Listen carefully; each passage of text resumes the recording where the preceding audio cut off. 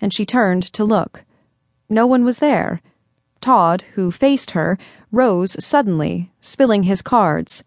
"Got to see a fellow," he apologized. In a moment, he came back in off the deck, replacing his billfold. "On deck, everybody," he called. The Honorable Emily, who was reading Punch again, put it down. "Whales?" she inquired, eagerly. "Just come along, quietly," he ordered, and led the way. There was that in his manner which induced the others to follow, puzzled and intrigued. Candida Noring was first, then Lulu, Reverson, and the Honorable Emily. A chill wind struck them as they came up on the deserted boat deck. "What a laugh," said Andy Todd mysteriously.